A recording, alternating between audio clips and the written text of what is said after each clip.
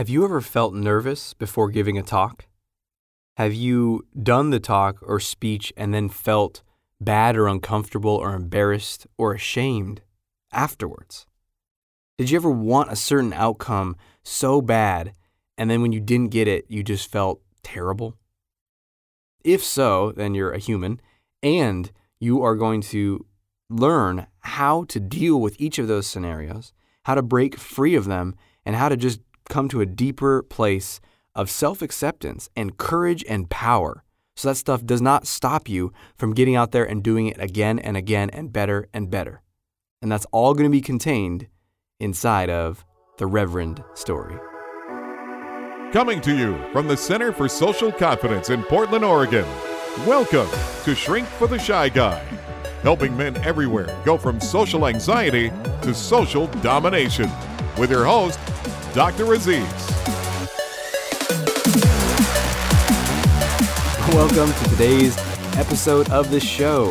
Excited to be with you here today, and if you want to jump into the conversation, call me on the studio hotline, 206-338-3176. That's 206-338-3176. You can also go to facebook.com/social confidence, and that's where you can jump into the conversation, share what you're learning, what you're experiencing, challenges, sticking points, and we can all support each other to more confidence, more badassness. Also go to shrinkfortheshyguy.com to check out more about the show. You can get show notes there, as well as send me a message through that site as well. Today, we're going to get into the Reverend Story.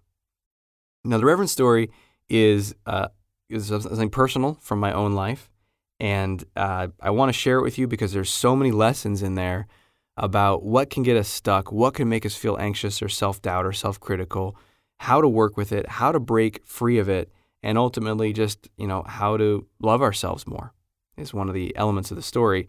And another reason I want to share it is because I want to highlight how all of this stuff that I teach, I'm still working on myself. And that this illusion or idea that someone out there, maybe you've put that on me. I know I've put that on other people, teachers of mine, where I'm like, oh, they got it all figured out, man. I just got to be more like them. Or, oh, they don't struggle with this anymore because they're so great. And that's why I wanted to share this story is, well, I am great, but so are you. We're all great. And we're all still working on our shit, right? So this is why I wanted to kind of highlight this. And it's fun and interesting. So the Reverend Story. It's a story of glory, attachment, hubris, and ultimately liberation. So sit back and enjoy. Let's dive into it. So basically, I am a reverend. I am from the Church of the Internet. Oh yes, the Universal Life Church or whatever it is. You go on and you fill out a form and you pay them $10, and you are then ordained to do weddings and other stuff like that. And the first time I even did that is because a good friend of mine from high school and college approached me when he was getting married and said, hey, will you marry me and my wife? And I was really surprised. I'd never done anything like that before, and I was honored. I said, wow, that's really cool. Thank you. I was very excited about it. And so this was a number of years back, and on the flight over there, I sat down and I wrote with my journal, and I just okay, what would I want to say? And I just poured my heart into it. And they also gave me an outline of, how to do the rest of the ceremony. So they helped me out. And then I got there and actually fell ill. I had some sort of horrible, instant, rapid decline onset of food poisoning or something. I remember we were in this big supermarket called Fred Meyer, which is out in the East Coast or Midwest, wherever they were, Detroit area. I guess that's Midwest. And we were walking around the store, me and my wife and a few other people, and I started looking around. It's this big box department store like a Target or a Walmart. And I was looking around and I was like, man, after you've run for a really long time, you kind of want to kind of bend over and put your hands like right above your knees and start breathing more heavily. I wanted to do that. And I looked around and I was like, this store has a terrible lack of benches and seating. And so I remember I went out and I sat on the curb and then I wanted to lay down on the sidewalk. I was like, what's happening to me? And then I just barfed all night long. It was terrible. It was horrible. I was so sick. And his family, he and his wife and all their family are all doctors. So they're like coming in like throughout the night, like, you're missing the reception dinner. Are you okay? And I'm like, no, I'm not okay. And and at one point, the bride's mom is a family medicine doctor. She comes in, she's like, yeah, you're fine. It's food poisoning. It'll pass. And then my friend comes in later and he's like, I have an injection that will help you with the nausea. Do you want it? And I was like, what the fuck? Where did you get it? We're like out at a beach house. Like, where'd you get this? Do you travel with this stuff? And he's like, do you want it or not? And I was like, okay. So he injected me with this thing. And dude, it was the worst choice ever. I got so much worse. I was like, then it was like burning vomit. And it was, I don't know. Joe. Anyway, I made it through. The next day, I felt like I stopped throwing up. I was just really weak. And the wedding was at like 4 p.m. or something. And I was still in bed, man. I didn't, it was like noon and people were coming in and like, are you going to be able to do this? And I was like, yeah, totally. I can do it. And so it's like 2:00 and when I'm lying in bed, I'm just like rehearsing what I want to say and I'm getting prepared for it. And then eventually it's about, an hour before it's going to start. And I grab my phone and go to YouTube and I start playing the final countdown. And if you know that song, I don't even know who it's by. Journey or something? I don't know, maybe not. It's the final countdown. And I start just playing that again and again, get myself like pumped up. And then I get out there. I'm a little shaky and whatever, but it's beautiful. It's on I think it's one of the Great Lakes is where we did it, on a beach. And I just shared, it was really from my heart. And so I talked about love and like sort of the commitment that comes with diving into loving all of someone. And I married them, and it was awesome. It was incredible. I just felt really free and shared. And no one there knew that what I do for a living, really. All of my friends were from earlier in life. They don't know that I talk and speak and train and teach for a living. And so afterwards, everyone was amazed. The bride's father, who funded the whole wedding, was very skeptical of them having their high school buddy marry them. And so he was very, wary and skeptical. And he came up afterwards and he shook my hand. He was like, that was very powerful. Thank you. And then for the rest of the night, the rest of the reception, random people were just coming up to me and being like, that was incredible. That was awesome. Thank you so much.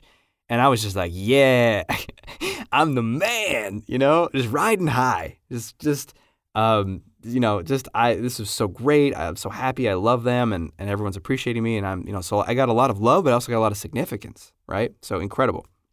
You might be listening to this and being like, wait a minute. I thought this was a story of getting attached and being nervous and having a hard time. Like, what the fuck? He's just bragging. This is the setup, my friend. This is the setup. This is the glory part of the tale. And then we know how it goes from there. But anyway, so that was my first experiencing of reverending.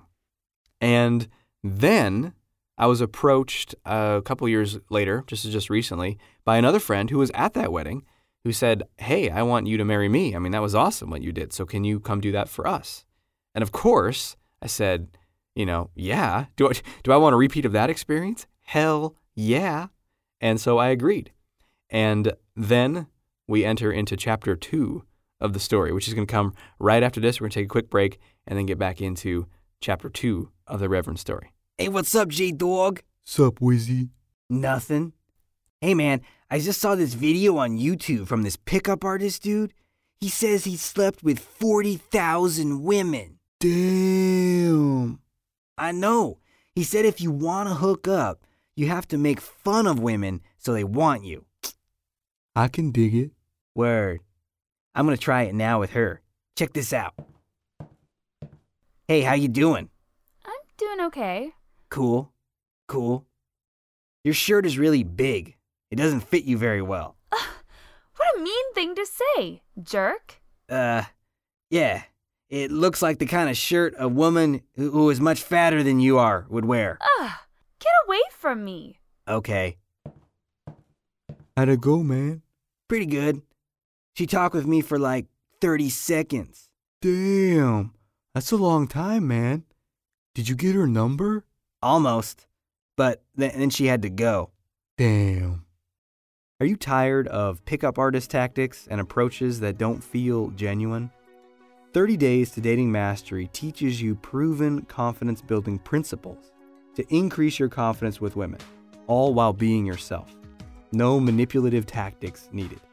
Go to 30daystodatingmastery.com to get your copy today. Welcome back. So, here we are. I'm going to go to officiate a second wedding. And after the first one, I was a demigod. I was Thor, right? I was the man. So I'm coming into it like, yeah, I got this, man. And so I didn't prepare anything. And I said, I'll just prepare it on the plane, right? That's what I did last time. Stick with what works. However, I didn't factor in. Now I was traveling with a 1.5-year-old toddler. And I don't know if you have kids or if you've done that, but holy shit, you don't have any downtime to be writing a speech. At least we didn't. And we're flying, it's multiple flights. We're flying from Portland to Pensacola, Florida.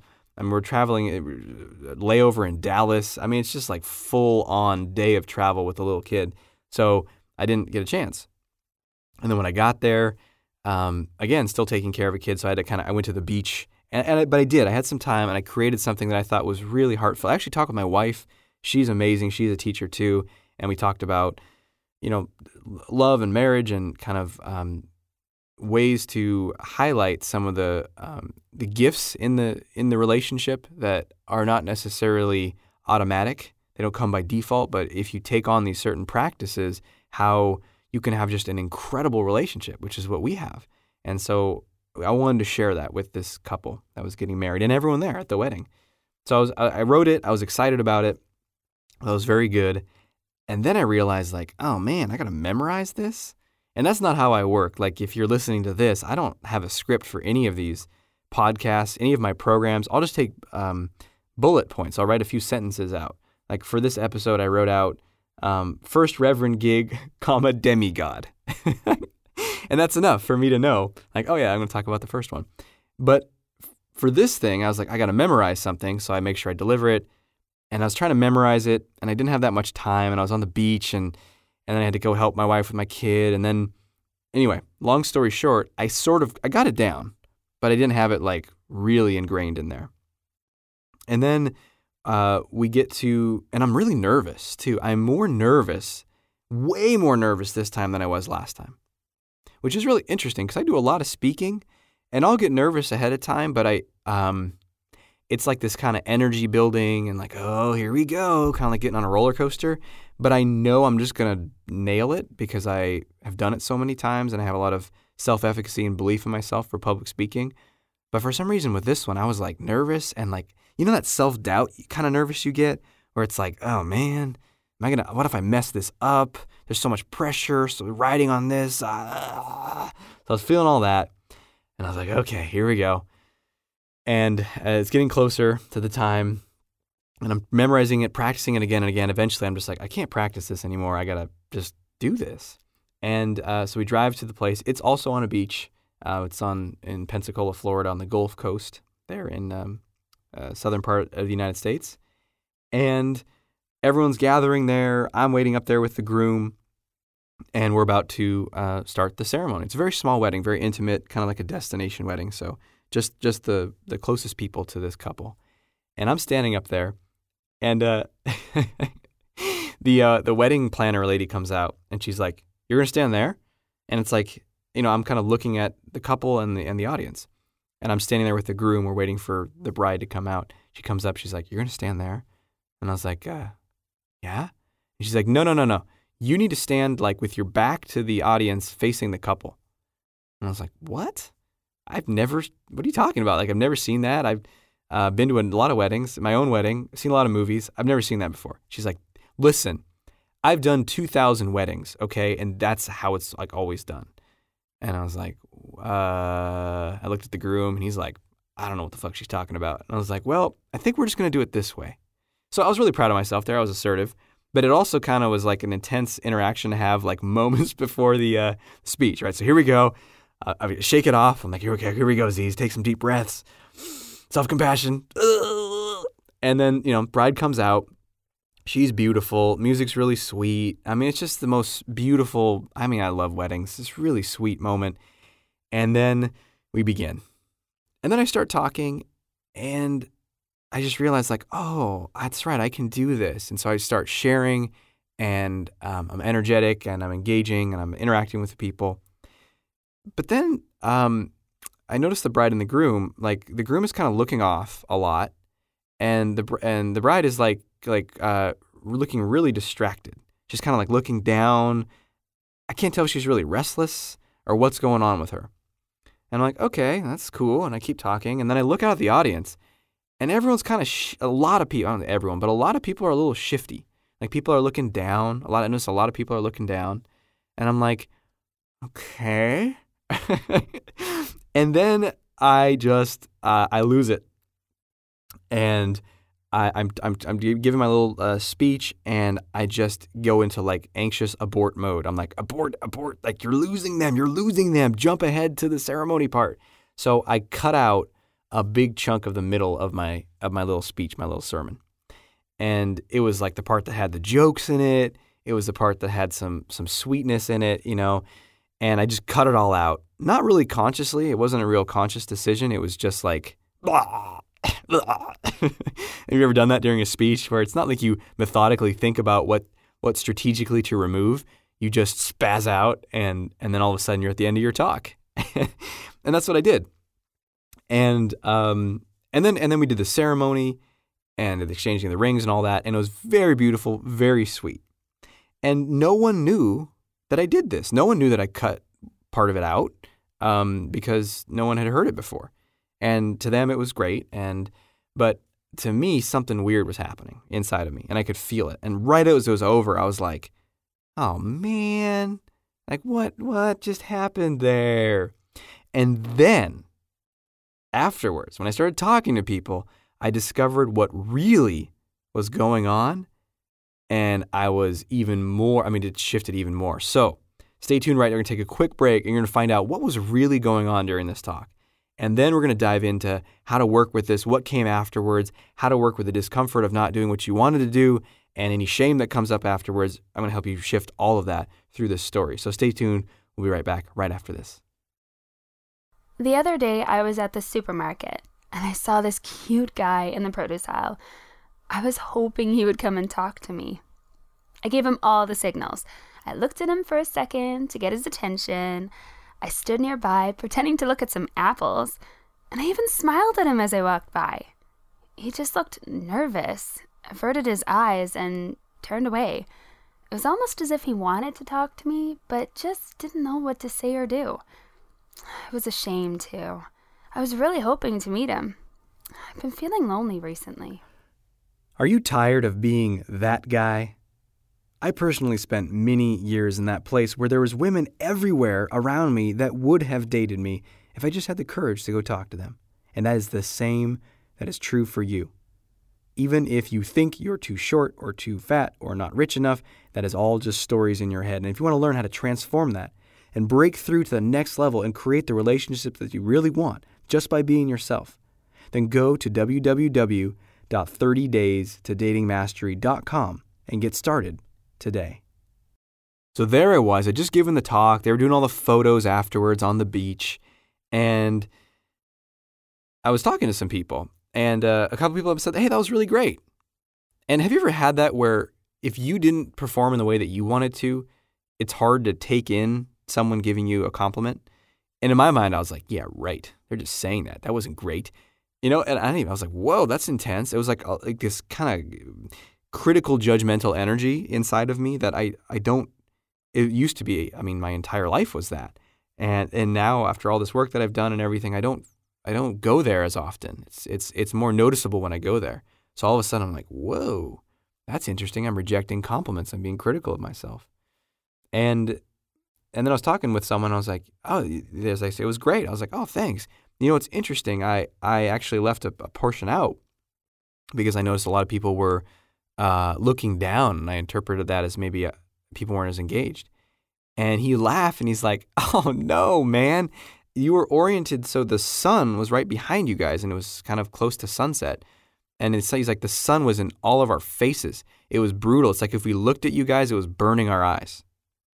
And I was like, really? And then someone else said that, and I was like, oh, shit, oh man. And then later on, the bride was telling me, she's like, oh my God, the reason I was late, because we were all kind of waiting for her out there. She's like, the reason I was late is I was putting on my eye makeup and I like got some mascara in my eye and it was burning and burning and burning, and I was washing it out for like 15 minutes and I just had to go out there even though my eye was burning. So when you were talking, my eye was burning so much. And I was like, oh man. And then the groom told me, he's like, yeah, your speech was great. I was so focused on trying to remember my vows that I wasn't really paying attention. And I was like, oh man. Right. So this is one of the lessons that I want to share from the Reverend story is we do that all the time. We misinterpret the reactions of the audience because I'm coming to it from a place of I'm nervous, I'm going to mess this up. And we misinterpret what's going on. And it goes through this bad filter in our head where we then doubt ourselves. So that was a huge reminder for me to be really careful about how I'm interpreting what's happening and be wary of hastily jumping to the conclusion that it's all going terribly. People think I'm boring. People don't like me, right? Because that's just fear and self-doubt that's going to feed on that. And it reminded me of a lot. I mean, it just threw me right back to when I was younger and giving talks I was terrible and scared and all that stuff. So I realized, oh, wow, that's still in there. And what a great reminder to like step up and keep offering and not necessarily interpret everything as people don't like me or they're not engaged. So that was a great breakthrough for me. And then the better, even bigger breakthrough came later because afterwards, I just felt low, man. I felt like I had all this stuff come up. Like I failed them. I didn't I didn't share what I really wanted to share. It was like not funny. I suck. They think it was bad. They're just being nice and saying they liked it. It was on and on and on. And it was really intense. That was going on for the rest of that evening, kind of in the background. At the same time, I was hanging out with friends and enjoying it, but that was sort of in the back burner. And the next, like that night and the next morning, really strong. And I was talking about it with my wife the next morning up early before our son got up. And I was like, this is weird. I usually don't, what's going on? I'm attacking myself so much. And through talking with her and then looking at it later on my own, I realized that it all goes back to that first experience. The demigod reverending. So I came in with this expectation that it's going to be just like that and that I have to be amazing. And it's so much significance and attachment to being significant wrapped up in there. Like I got to be amazing. I got to wow everyone. And I did before and now I didn't. People said it was good. A lot of people said they liked it and it was good, but it wasn't the same level of their minds were blown. And I was like, wow. So like a part of me got really attached to significance, wanting to be really special and great and amazing, which is horribly ironic because it's not about me, right? I'm there to like help this beautiful couple be married. We want it to be about them. And so I kept bringing my focus to that is like, I want to bring it to what's it really about? And so when you give a talk or have an experience and you're really beating yourself up afterwards, I want you to look at what is it that I'm comparing myself to? And in this case, I was comparing it to some past experience, and you might be doing that as well. Like you do a presentation and you're comparing it to that, your ideal presentation, the perfect presentation you did. Or you could be comparing it to something that doesn't even exist, that you never even did. Just some mental model, some idea of like, I'm supposed to be this way. And you're comparing yourself to it and you're not, and then you feel like shit. And so what you want to do is you want to look at what is it that I'm comparing myself to? And when I saw that, I was like, oh, I'm supposed to be this amazing speaker that blows everyone's mind. And I'm like, oh, shit. I'm familiar with that one. And it's a pride position. I talk about that in a previous episode. I think it's called The Secret to Self-Acceptance. It's a ways back now, maybe end of 2014. But that's what you want to look at is what is the expectation or demand? And then you just got to let it go, man. Like I was just like, wow, I was demanding I be perfect and amazing. And you know what? I don't have to be. I just got to be a human. Because underneath that demand is the fear is like, well, if I'm not perfect and amazing, then and I don't wow everyone and impress them, they're not going to love me. And these people aren't going to love me. And I realized I was inserting that belief in there. Like my friends don't love me. Their parents they don't love me. And I was like, you know what, man, I don't need to be that. just showing up, just being there and sharing with them and giving my heart and holding the space for them and being the efficient for them. And that's what a beautiful act of love, to give that to them and to also to be asked to give that to them. And then I just kind of started to unravel a little bit and soften over that day.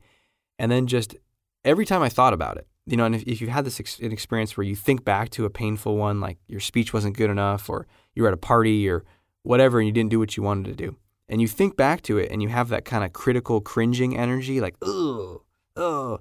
Every time I had that, I would just let go and send myself love and be like, I don't have to be anything other than what I was. It was perfect. I'm okay. And I'm just human. Sometimes I nail it out of the park, and sometimes it's okay. And sometimes I can fall flat on my face, and it's all okay.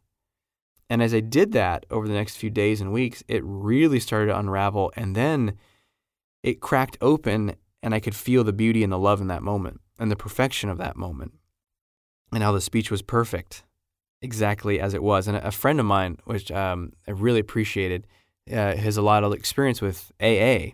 And he said there's three things that they talk about when it comes to what you share in AA, which is, one is there's what you intended to say, what you wanted to say. Then there's what you actually said. And then there's what you wish you would have said afterwards. And I just laughed when I heard that. I was like, oh yeah, that's kind of how it went for me there. And this humanness came out of it. This self-love came out of it. And that's really what I want for you, is to just, when you look back at that experience, just letting go of any demand on yourself. It's okay. You don't need to be perfect. You don't need to be the best. You can be loved just as you are. And now when I think back to that moment, instead of it being a painful moment, it's just like this sweet moment on the beach. And I feel a lot of love. And I feel so much gratitude because it taught me so much. And it helped me learn even more to share with people that I work with and share with you today. So when we really let go of these demands, it's amazing how many gifts open up. And that actually brings us to our action step, where you're going to apply this in your own life. Time for action!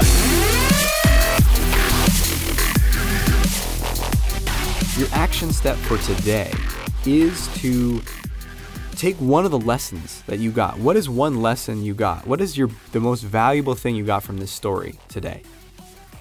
And notice what that is, and then commit to applying it in your life. So your one takeaway, your one big aha. Maybe there's multiple, but just the most valuable one, the first one that comes to your mind. Really see what that is, and then decide to apply that in your life. Take it away. I'm going to put it in my world. I'm going to use this. Whether it's I'm going to let go of those standards or expectations and be more compassionate with myself, or I'm not going to interpret as quickly what's happening with people when I talk to them. Or maybe something else. I mean, there's as many lessons in this story as there are people listening to it. So you can draw what you need from it and apply it in your life. And let us know. Go to facebook.com/social confidence to share what you learned, what you took away from it. And until we speak again, may you have the courage to be who you are and to know on a deep level that you're awesome.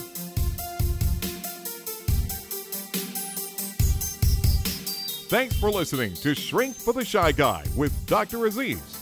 If you know anyone who can benefit from what you've just heard, please let them know and send them a link to shrinkfortheshyguy.com. For free blogs, ebooks, and training videos related to overcoming shyness and increasing confidence, go to socialconfidencecenter.com.